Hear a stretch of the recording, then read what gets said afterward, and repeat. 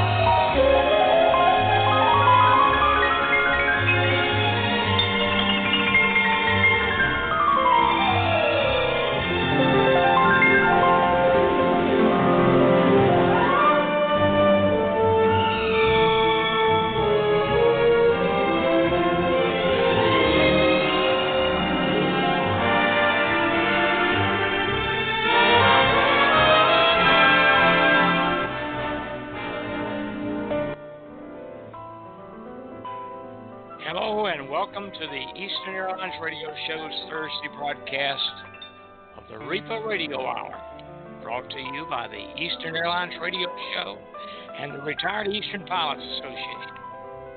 We share the stories and memories of the pilots who flew the planes of Pitcairn Aviation, Eastern Air Transport, and Eastern Airlines.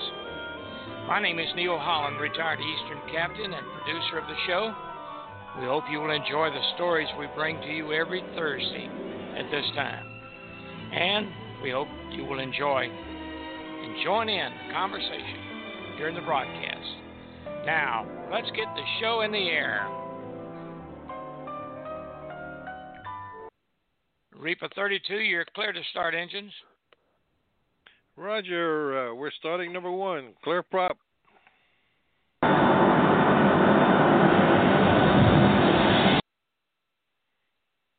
Hey.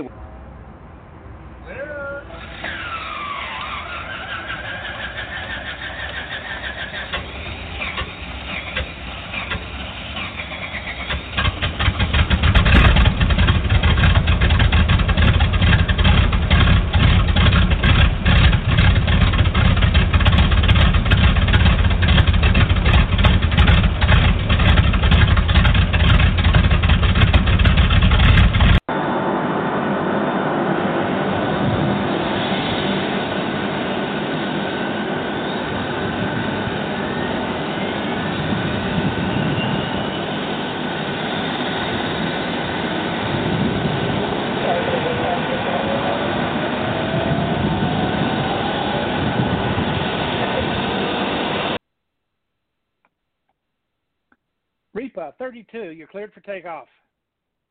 Roger, REPA 32, we're on the roll and requesting a straight-out departure. That's approved, REPA 32.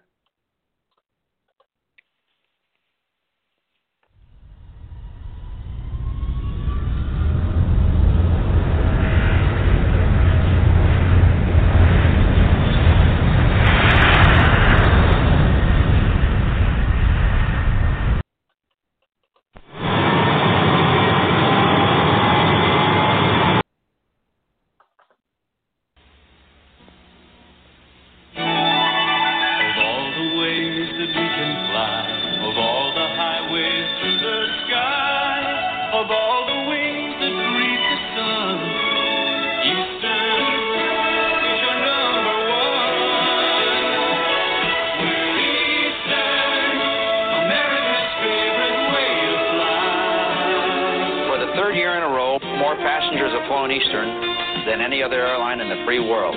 If you've helped make us America's favorite way to fly, we thank you. If you haven't flown Eastern recently, give us a try. We'll show you we really do earn our wings every day. The pride of Eastern shining through, we earn our wings by serving you. We're Eastern, America's favorite way to fly. Come fly with Eastern. Well, good afternoon, everyone, and welcome back to another exciting REPA Radio Hour. Our stories range from the sounds of the aircraft you just heard starting up, or simply stated, from the male wings to the huge Lockheed L-1011 TriStar. a.k.a. the Whisper Liner.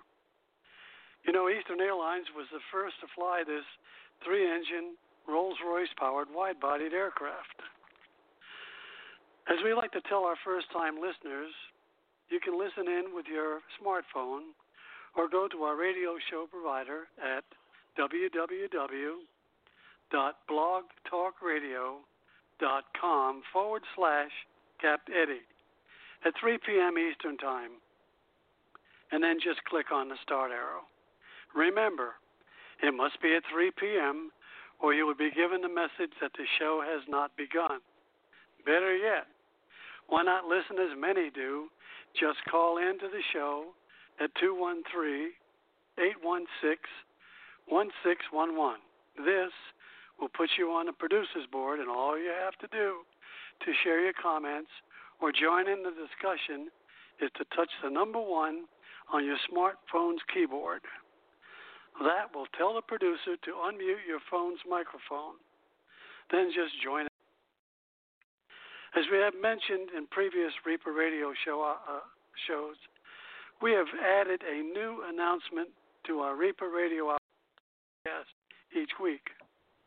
When we become aware of our Eastern pilots and or their spouses who once flew the skies of this great airline and have passed to the West on their final flight, we pay honor to them. Captain Neal, do we have any names to mention this week that have passed away?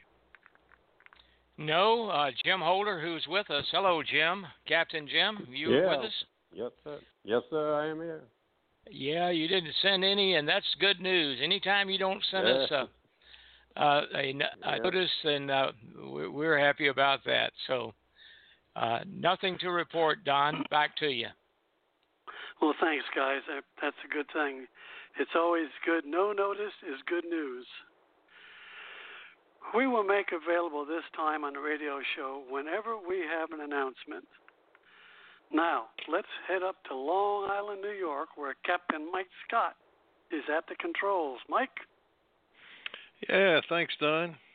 As we do each Thursday on the REPA radio show, we bring you the stories as written and told to the editors of the Retired Eastern Pilots Association magazine, REPArtee.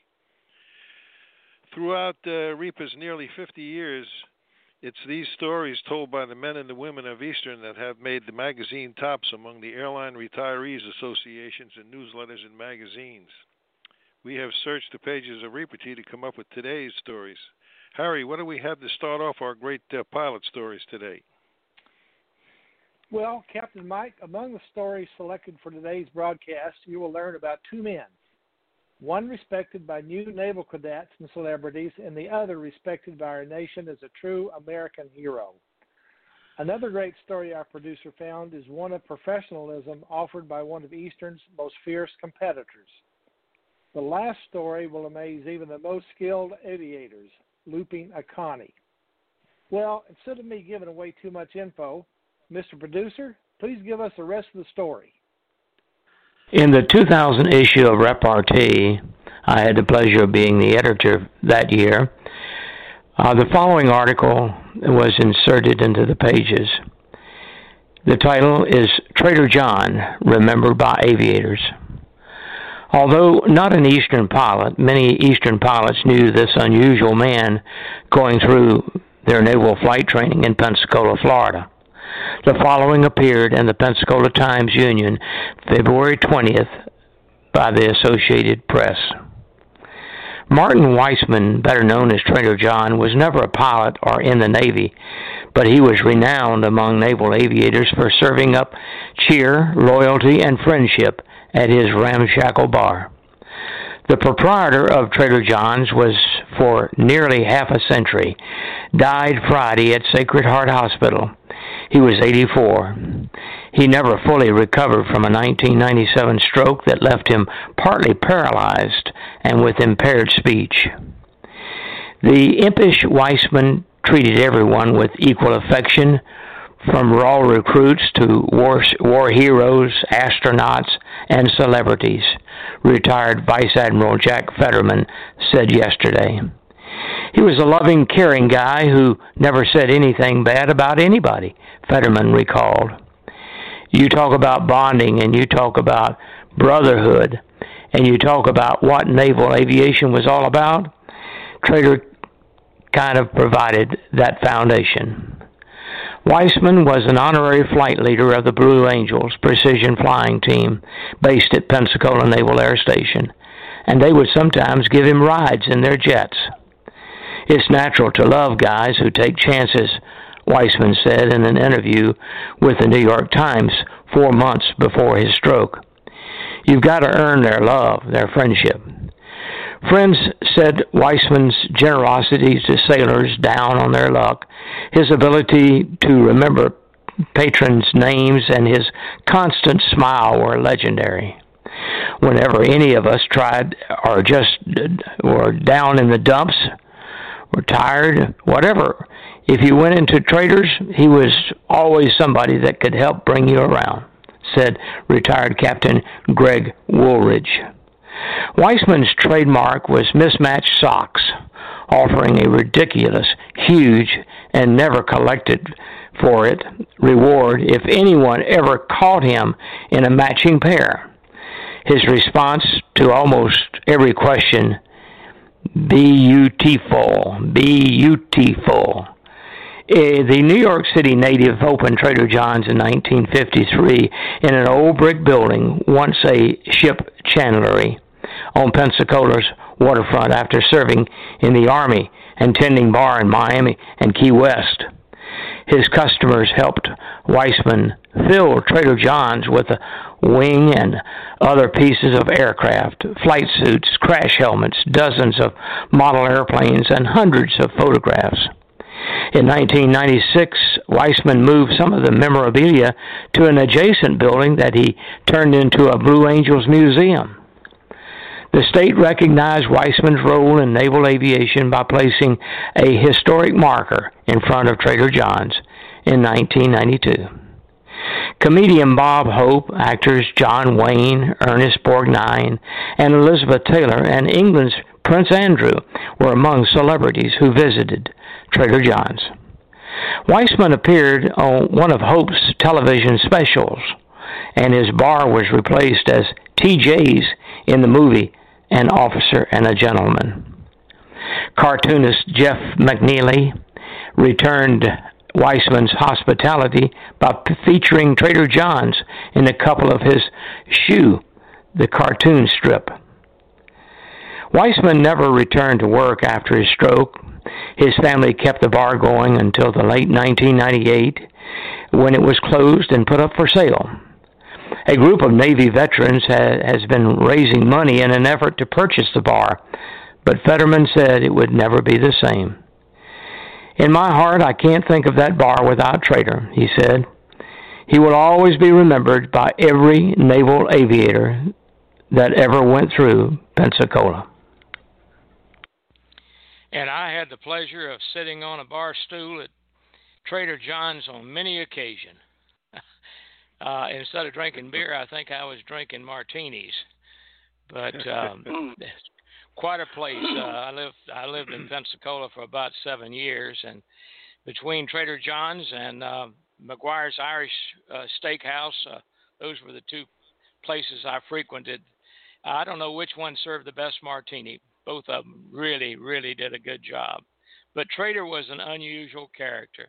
I had the pleasure of meeting him, shaking his hand, and that's about it. But, yeah, I remember the barber's chair that there was a sign on it. I think John Wayne sat in this chair. I believe I still remember that sign. But quite an interesting individual. Never had the pleasure. Do you guys remember in Officer and Gentleman, TJ's? Yes. Yes. Yeah. The movie? Yeah. And they didn't say Trader John's. They just called it TJ's Bar. Yeah. But it was down at the end of Palafox in Pensacola. Yeah, quite a place. Okay, back to you. Whoever. Right. Okay. Anyone going through flight training in Picola, as it's affectionately referred to by many, have had the occasion to water down at Traders. after a rough day at the office, meaning sweating it out at the naval training in a naval training aircraft with a barking instructor. And we're not talking about water here. A most unusual man loved by all coming through Pensacola. Now, all of us have at one time or another, as a passenger or a crew member, flown into Chicago O'Hara International Airport. But you probably have never heard the story about Butch O'Hara. We're about to tell you. Mr. Producer, what do you have for us? The 2000 issue of REPArtee carried a story. Actually, two stories, Story 1 and Story 2. The first story reads, by the way, they're both related. The first story is titled, Airports Are Named After Such Men. World War II produced many heroes. One such man was Butch O'Hare. He was a fighter pilot assigned to an aircraft carrier in the South Pacific. One day, his entire squadron was sent on a mission. After he was airborne, he looked at his fuel gauge and realized that someone had forgotten to top off his fuel tank. He would not have enough fuel to complete his mission and get back to his ship. His flight leader told him to return to the carrier. Reluctantly, he dropped out of formation and headed back to the fleet. As he was returning to the mothership, he saw something that turned his blood cold. A squadron of Japanese Zeros was speeding its way toward the American fleet. The American fighters were gone on a sortie, and the fleet was all but defenseless. He couldn't reach his squadron and bring them back in time to save the fleet, nor could he warn the fleet of the approaching danger. There was only one thing to do. He must somehow divert them from the fleet. Laying aside all thoughts of personal safety, he dove into the formation of Japanese planes. Wing-mounted .50 calibers blazed as he charged in, attacking one surprised enemy plane and then another. Butch weaved in and out of the now broken formation and fired at as many planes as possible until finally all his ammunition was spent. Undaunted, he continued the assault. He dove at the Zeros, trying to at least clip off a wing or tail, in hopes of damaging as many enemy airplanes as possible and rendering them unfit to fly. He was desperate to do anything he could to keep them from reaching the American ships. Finally, the exhausted Japanese squadron took off in another direction. Deeply relieved, Butch O'Hare and his tattered fighter limped back to the carrier. Upon arrival, he reported in and related the events surrounding his return. The film from the camera mounted on his plane told the tale.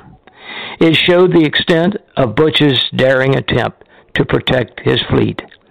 He was recognized as a hero and given one of the nation's highest military honors. And today, O'Hare Airport in Chicago is named in tribute to the courage of this great man. Now, story number 2. Some years earlier, there was a man in Chicago called Easy Eddie. At that time, Al Capone virtually owned the city. Capone wasn't famous for anything heroic. His exploits were anything but praiseworthy. He was, however, notorious for enmeshing the city of Chicago in everything from bootleg booze and prostitution to murder. Easy Eddie was Capone's lawyer, and for a good reason. He was very, very good. In fact, his skill at legal maneuvering kept Capone out of jail for a long time. To show his appreciation, Capone paid him very well. Not only was the money big, but Eddie got special dividends. For instance, he and his family occupied a fenced-in mansion with live-in help and all the conveniences of the day. The estate was so large that it filled an entire Chicago city block. Yes, Eddie lived the high life of the Chicago mob and gave little consideration to the atrocities that went on around him. Eddie did have one soft spot, though, however. He had a son that he loved dearly. Eddie saw to it that his young son had the best of everything: clothes, cars, and a good education. Nothing was withheld. Price was no object. And, despite his involvement with organized crime, Eddie even tried to teach him right from wrong. Yes, Eddie tried to teach his son to rise above his own sordid life. He wanted him to be a better man than he was. Yet, with all his wealth and influence, there were two things that Eddie couldn't give his son. Two things that Eddie sacrificed to the Capone mob that he could not pass on to his beloved son: a good name and a good example. One day, Easy Eddie reached a difficult decision. Offering his son a good name was far more important than all the riches he could lavish on him. He had to rectify all the wrong he had done. He would go to the authorities and tell the truth about Scarface Al Capone. He would try to clean up his tarnished name and offer his son some semblance of integrity. To do this, he must testify against the mob, and he knew that the cost would be great. But more than anything, he wanted to be an example to his son. He wanted to do his best to make restoration and hopefully have a good name to leave his son. So he testified. Within the year, Easy Eddie's life ended in a blaze of gunfire on a lonely Chicago street. He had given his son the greatest gift he had to offer at the greatest price he could ever pay. You're probably thinking, what do these two stories have to do with one another? Well, you see, Butch O'Hare was Easy Eddie's son. Michael Fricano, Colonel, United States Air Force, Commander, AMC Studies and Analysis Flight. And now you know the rest of the story. You guys had heard that story before, I think, huh? I'm not sure I had. Yeah. Easy Eddie. Well, I know at one of the airports, I was thinking it was Midway, but maybe it is O'Hare. They have a tribute and that information about Butch O'Hare. I was thinking his dad was an accountant for the mob, but I don't know. But anyway, there is some information in those airports. Yeah. It's Kennedy, and it's O'Hare, and they got a great big photograph. At least I guess it's still there. Yeah, I can remember that, Jim. Mm-hmm. Yeah. Very good. Very interesting. Well, anyone working for Eastern knew who we were referring to when we said Brand X. In most cases, it was meant with respect and in good humor about our fiercest competitor, Delta Airlines. And boy, that was a competition back in the 70s and 80s. Mm-hmm. However, this next story is about another competitor. We'll let the story do the explaining. It's called No Weather Radar. Another story from the 2000 issue of REPArtee. This one was written by Rusty Diogardi. It's titled Brotherhood of Airmen. It was a clear Sunday morning in Miami during the spring of the early 60s. Our crew all present and preparing for our scheduled return flight to LaGuardia Airport in a Constellation with a stop in Jacksonville, Florida. Weather reported heavy thunderstorms along the route. Leaving Miami, the radar worked fine until we got close to Jacksonville. Suddenly, our radar became erratic and ceased to function. Our landing at Jacksonville was normal, and at the gate, and while passengers and baggage were being transmoved, we worked feverishly to get our radar to operate as it was a no-go item. Radar maintenance at Jacksonville was nil. Departure time getting close, however, we recalled earlier, while en route, the controllers were commenting how they were observing the numerous thunderstorms on their radar screen. Now, the big question at departure time, what do? We knew the controllers had good radar reception. That was our ace.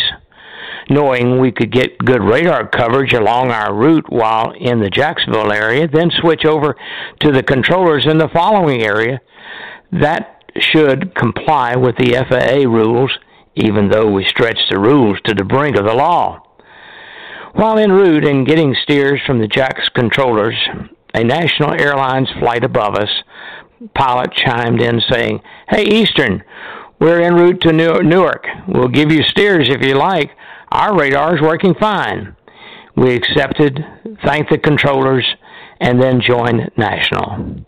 Sure enough, their steers were perfect all the way to Wilmington, North Carolina, where all was clear, and we saw the National DC-6 above and a little ahead of us. We thanked them for their perfect steers and went our different ways. Without a doubt, Eastern and National were heavy competitors, but this incident proved pilots are one of a kind. To this day, I often wondered who, where, and how I can thank that wonderful crew. Possibly Captain Bob Patton, national editor of the Buccaneers publication, could pass along our thanks. And Jim Holder, I had the pleasure of working with Bob Patton in trying to put together an air museum. He was quite a nice guy. I didn't ask him about that particular story, but Bob used to get. You probably sent him a magazine or two also. I think they're very early on when I took over. Yeah. I did. Yeah. Yeah. Really a nice guy. Mm-hmm. But you had mentioned Rusty Diogardi in that one there, and he was Rusty, pilots with my dad over at TWA in 1940 before they came to Eastern. Yeah. I flew with Rusty. That boy, I love that guy. He was a great pilot. Yeah, great guy he to fly lived with. in retirement. I think he lived here in the Jax area, over at Fleet Landing, over at the beach. Yeah, really a nice guy. Super nice guy. Super nice. Yeah. Okay, well, you would have to see our next story to believe it. I still can't visualize a constellation on its back in the air, or anywhere else for that matter. But listen to the guy who tells the story. He was in the Connie at the time. Here's how the story goes. Captain Neil, you got that? Yeah, now, Jim, you might not believe this, but see if you can follow. Well, we'll let the story do the talking. I'll do the talking. Okay. Fly It Like a Cub by John McCulloch in the 2001 issue of REPArtee. After joining Eastern in 1956, I immediately began checking out on new pieces of equipment. In a short while, I was current on the Martin 404, Convair 340, and 440, DC-4, DC-7, all the different models of the Constellation. I was flying them all. I even flew a DC-6 that we had leased from someone. The Convair 340 I flew was on an interchange we had with Braniff. In one sequence of trips, totaling 13 consecutive days of flying, I flew these aircraft in this order: 1049C, 1049, 404, 440, DC-6, DC-7, 404, 440, 1049C, 1049C, DC-6, DC-7, 1049C. Of course, getting checked out in that many different birds meant lots of training rides, and sometimes those can be exciting. Captain Larry Carlisle was my instructor on the Connie. We were shooting landings on 9 left at Miami. Evidently, there was a cold front about to come through because the wind was right out of the south and blowing pretty good. Most of my flying in the Air Force had been on the F-84. It had a wide, strong gear that made crosswind landing simple. You just flew the thing down to the runway in a crab and let it go on that way. Let it go on that way. You might try to kick it straight, but it didn't seem to make much difference. It would straighten up all by itself and roll out with no problem. At this time, I was flying the Martin 404 and DC-4 on the line, but I was still very inexperienced and had not run into this bad a crosswind. So I had my hands full with that big old Constellation. Larry watched me for a few minutes and then gave me the best instruction I had ever had. He said, "Fly it like an old Cub. Put the wing down with the ailerons and hold it straight with the rudder." Nobody had ever put it in such simple terms. It made it a piece of cake. Now, I know all of you hotshot pilots out there saying, "Hell, he should have learned that when he first started flying." And I did. But that had been over 7 years before when I was flying the T-6. After that, I flew the F-84 for 3 years, which, as I said, was easy and a crosswind. Then there were 3 years with no flying, and now I'm checking out on multi-engine birds that were nothing at all like anything that I had ever flown before. And as I noted, no one had put it in such simple terms. I don't remember how many training rides I got in the Connie, but I'm sure it was only 2 or 3. I will never forget the last landing, though. Larry said, "You're okay. I'll make this last landing."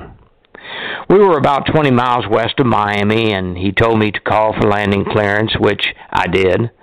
The tower cleared us to land, even though we were quite a ways out. Traffic was a whole lot lighter in those days. As I recall, we were about 2,000 feet, headed straight for 9 left, and still at cruising speed.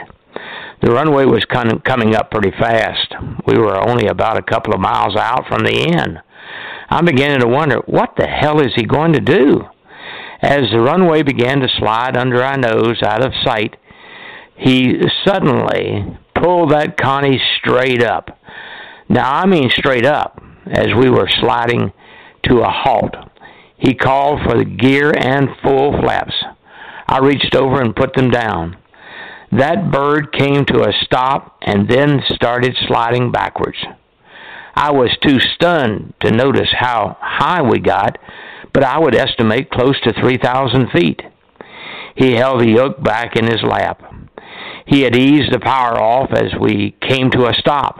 The nose now started coming down, swinging through the horizon, and then on down to vertical, and then past vertical. I remember looking straight up through the eyebrow windows and seeing the end of the runway overhead. We probably went to about 30 degrees past vertical on our backs when the nose started coming back. All this time, he held the yoke back as the nose swung through the vertical. Again, he brought the throttles back, and slowly, and around 700 or 800 feet, we were right in the slot for a normal landing. The tower said nothing, and I don't recall any conversation between Larry, myself, or the flight engineer. It was just as though it was an everyday occurrence. Doesn't everyone land the Connie that way? When Larry said, "Fly it like an old Cub," he meant it, although I don't believe I would attempt that maneuver in a Cub. I've told this story to many pilots. I'm sure a lot of them thought I was just telling a fantastic war story, but one I told to said that he had heard the same thing from someone else. He had also heard that Larry stopped doing it because it scared the hell out of him one day when the hydraulic pumps cavitated. For those of you who didn't fly the Connie, the elevator had a hydraulic boost, like power steering on your car. If the hydraulics failed, you had to disconnect the boost by a long lever on the floor near the bottom of the center pedestal. This would then leave you with an elevator control that had a straight mechanical hookup, but required 2 men and a boy to move, and far less travel on the elevator for the amount of movement of the yoke. Without hydraulics, until you disconnected the boost, the elevator was pretty much locked up. Lucky for Larry, the pump stopped cavitating and restored power to the elevators before he ran out of ideas and altitude By the way, I just talked to Larry a couple of days ago, May 18th, 2002. He lives in Mount Dora, northwest of Orlando. He had just gotten home from the hospital that day, suffering from a cracked rib or two that he had busted in the fall. We only talked a few minutes since he wasn't feeling too good, and I didn't get to discuss his aerial maneuvers in the Connie, but you can bet I will the next time we talk. If any of you happen to know Larry or talk to him, ask him about doing aerobatics in the Constellation. Jim Holder, you flew that Connie. You think you could do what Carlisle did? I flew the Connie in the military, and I flew the Connie at Eastern, and I think that's a bunch of crap we just heard. I don't believe that one bit. Not one iota do I believe that. Well, even if it did, there must have been, at least on that first attempt, the co-pilot and the engineer must have had some soiled seat covers on the... I would imagine so. That's the biggest bunch of hokey I ever heard. Yeah, at that altitude, I don't think you could do that with an airplane that size. No, of course not. But Jim, when we checked out on the 727 in Atlanta as first officers, and we did the seat swapping bit and all that, we used to do our training right there after about 10 or 11 o'clock at night, and we had that diagonal runway that was there. It's no longer there now, of course, but we used to use that as our training runway. Do you remember that? Yeah. Uh-huh. Yeah. Actually, and we go I did out most of mine at Dallas, Fort Worth, when they started that up in 66. But I did some at Miami, though. Yeah, I know what you're talking about. Yeah, in Atlanta. And we'd go out there and do the stalls and falls and the steep turns. And then all of a sudden they decided, hey, let's don't do it in the airplane anymore. We got a simulator that we can give them more problems than in the airplane. So, but it was speaking of loops. Yeah. Speaking of loops, I guess you guys might have heard the story. If any of you guys know Ed Gillis from Eastern, he was around the same seniority as my dad. He looped the DC-3, and that was a true story, but I don't know what altitude he was at when he did that. And I always remember hearing that story. I never got any real particulars on it. But then again, for Air Force guys, or military for that fact, the Air Force used to loop the B-47. If anybody's ever read about that, when they used to launch bombs, they would do a loop, get it to a high speed, and they would put it up into a climb, and then release a bomb so that it had a curved trajectory, and then in the 47 would go on over into a loop. And I never, when I first saw that on the internet, I couldn't really believe it. but they were doing it. Yeah, it was more maneuverable. You could get that thing going real fast too. That 6-engine, I think it had 6-engine jets, and they did that, and they could toss that thing. I don't know, a long way, 50, 60 miles or something. Yeah. Well, Jim, don't you think if they had a good flight engineer on that thing and really could top off the oil in the engines, that could be done? We talking about the gooseneck? I think he was probably busy. He was topping his underwear off at that time.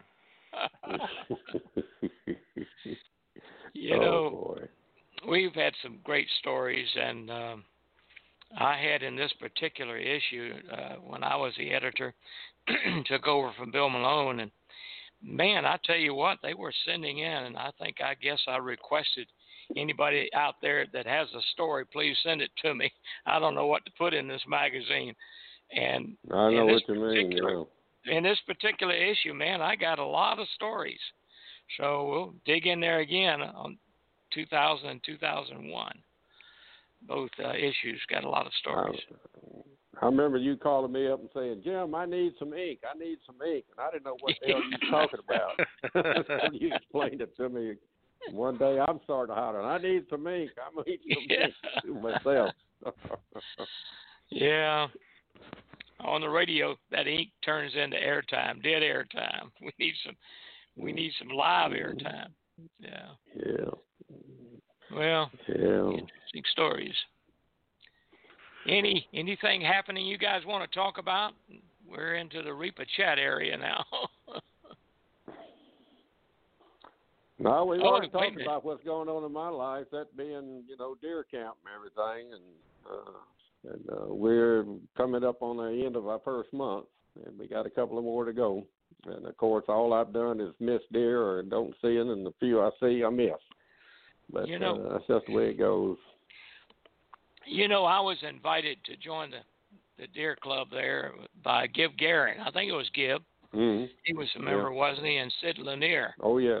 And, they both, Sid Lanier is still down there, too. He's 98, and he's 98. in a deer stand the other day. Yeah, his son, Gary, takes care of him and brings him over there. And he bought a tent in 1964 or something like that. And he and Gary put that big tent up. They bring all their cousins and stuff in, and it takes them all day to put the tent up. And then that's where they stay, and it doesn't leak hardly at all. Yeah, Sid Lanier is still hunting, but he hunts like me on the ground. He can't climb. Yeah. 98? I think that would limit how far climb a three-step staircase would be a challenge. Yes. Did any of you hunters and fishermen ever belong to the Eastern Rod and Gun Club? I know they had that way back. I don't remember what year it Don, started. you did, didn't you? Didn't you, Don? No. I never heard of it. Oh, yeah. Yeah. Eddie Rickenbacker started that. Right. Oh, he did? Mm-hmm. Yeah. And it was getting the business people from New York to come down and go out fishing, and I think they gave prizes or maybe trips or whatever. They did. So it was a Miami thing. Yeah. The fishing boats that used to go out when it came to the fish, of course, they certain boats were certified to, if you caught a fish that was of a certain size, they could certify it because they had like a chrome plaque that they used to put in there by Eastern Airlines, and it was, signed by Eddie Rickenbacker. It was one of those embossed things, and they used to nail it inside the boat. I think I sent you guys a picture of that some years back. Yeah, I have one that was a blank one that I got on eBay, and it was about maybe 6 or 7 inches by about 10 inches long, and it's very colorful with the orange, red, and chrome thing on it that said it was certified boat to give anybody their, to be applied for the trophies that Rickenbacker used to hand out. I got it. Speaking of fishing,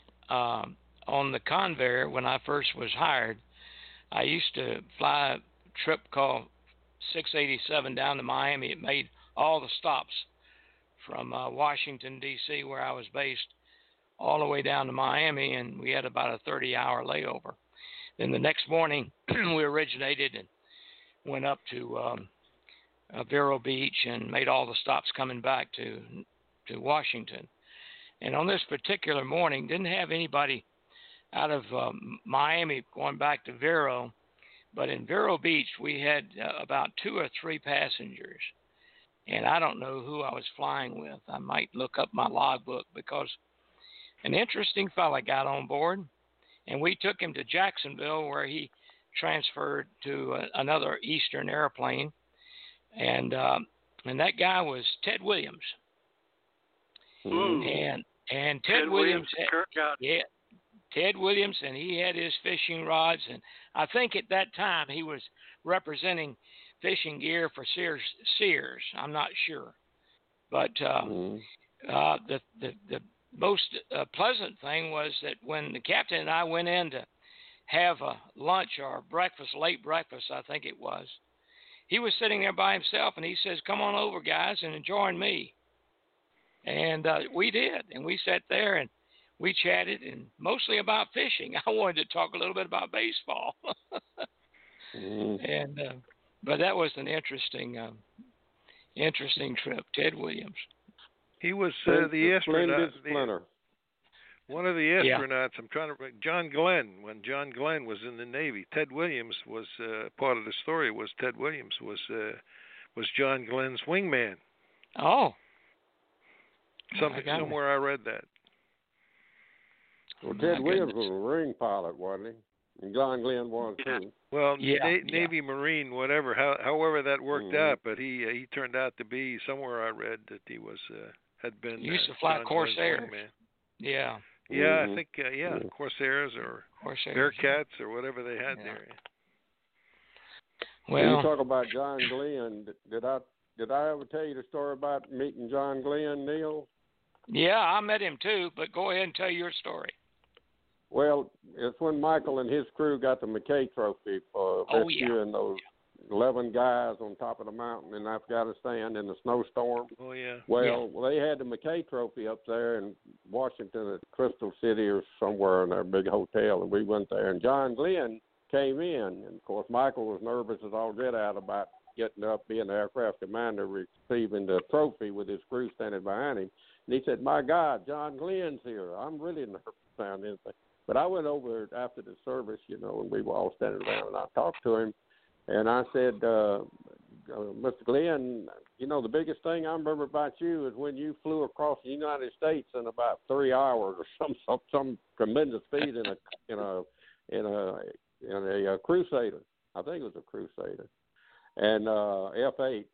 And how it's just like he lit up, because everybody always want to talk about being an astronaut and going up and circling around the Earth and everything. And here I'm talking about this speed record that he made from coast to coast. And it's just like he's that's all he want to talk about, and that's all I want to talk about too. He said nobody ever asked me that question. Well, I'm going to tell my story once again. Guy. You guys. I've told it before, and my late partner, John Corneye, and I had a flight school at Charlie Brown at Atlanta Airport, Fulton County Airport, back in those days. And we had a ground school. We taught ground school, taught a lot of Eastern pilots for their ATPs, ATRs, we used to call them back in the day. And I was just put on out of the Convair and got on the Electra as a flight engineer. And we had a trip to Houston, Texas, and a Hobby Airport. I'll never forget, the Electra was parked out there, went into operations, and watched the passengers as they boarded the airplane from their gate. I watched them from the operations, and here comes John Glenn walking to our airplane. And so I decided I'm going to do something to see if I can get him to sign a signature, one of these celebrity type of signatures, but instead I couldn't do it without Georgia Flyers. That was the name of our school in Atlanta. I couldn't have done it without Georgia Flyers. And so sure enough, he signed that. We had that in our office for I don't know how long. It was on a little dolly, those dollies you put on the trays, but he signed it. I couldn't have done it without. Yeah. He learned to fly the Crusader at Georgia Flyers, Yeah. Well, anyhow, time's getting on here. So, Don, what do you got for us? Well, guys, again, for our listeners, here's how you can read any or nearly 50 years of amazing magazine stories. Just go to REPA's website, www.REPAonline.com, and click on the REPArtee at the menu bar. Captain Jerry Frost, treasurer of REPA, has scanned in every issue of the newsletters and magazines over the history of the organization. Just go through the years and turn the pages to the one-of-a-kind REPArtee newsletter, better known as REPArtee. As mentioned earlier in the earlier program, our webmaster, Dorothy Gagnon, has placed the link on our radio website. So you can just go to www.ealradioshow.com and you can pull that information out. There's a lot of good stuff in there. I've been looking at some of it lately myself. Believe it or not. Neil?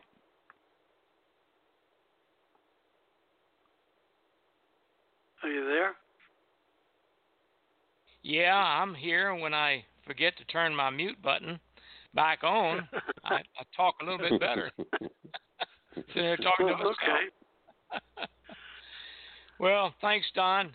You know, I've asked all our hosts to send me their favorite song to be played when we take requests from our hosts and listeners. And so join us to see what we're playing in our musical minds through the years. What's your all-time favorite song? Send it to us and at host@ealradioshow.com. That's the simple one, host@ealradioshow.com, and we'll play it during one of our future broadcasts. This ought to be interesting Monday night because we've got some great, great songs that seem to be favorites, and there's some good stories. I think, Jim, you got a good story behind the one you chose, and I might sneak in that second one, too. I might even sneak in that second one because it has a lot of meaning as I played it and listened to it. This coming Monday, is that what you're saying? That's yeah. what it's going to be? Yeah. Yeah. Well, I may have to call you from Deer Camp, but I'll do it. Yeah, call us from Deer Camp and have a few maker's marks, and you'll be right in there. Yes, Lord. I might start singing myself. There you go. Well, that's November 16th, 7 p.m. And one of our hosts, Colleen DeFelice, is having surgery tomorrow. And she's at the Tampa General Hospital. And we wish her lots of success and full recovery from the surgery she's having. And we wish you well, Colleen. Yeah.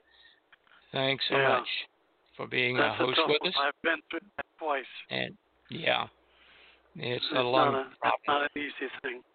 Yeah. Well, Don, how about take us out of here? Well, okay. It was a good show, Neil. We'll see you folks again next week, same time, when we continue our trip through the pages of REPArtee, as printed in the magazine of the Retired Eastern Pilots Association and other publications. And by the way, if you haven't visited our website, www.ealradioshow.com, you'll find many more great Eastern stories and memories. So it's time to say goodbye. So on behalf of all of our hosts and our producer, Captain Neil, this is Don Gagnon saying so long to our Eastern family. We love you, Eastern. So long, Harry, Mike.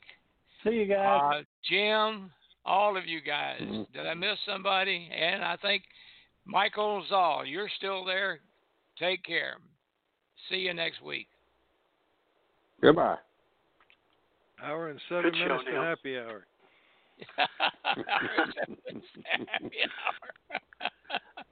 Okay. Well, let's hear a little Merle Haggard.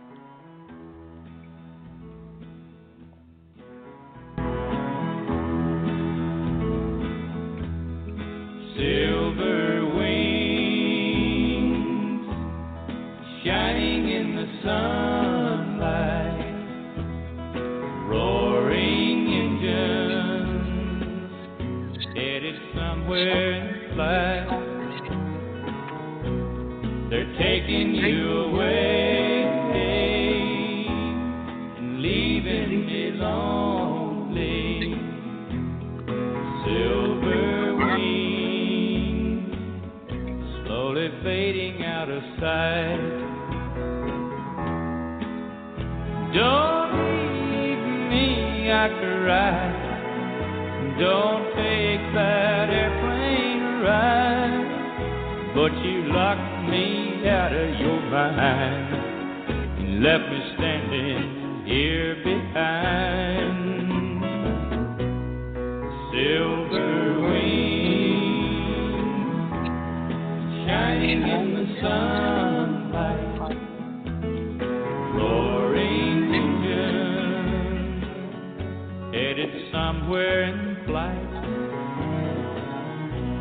They're taking you away and leaving me lonely, silver wings slowly fading out of sight.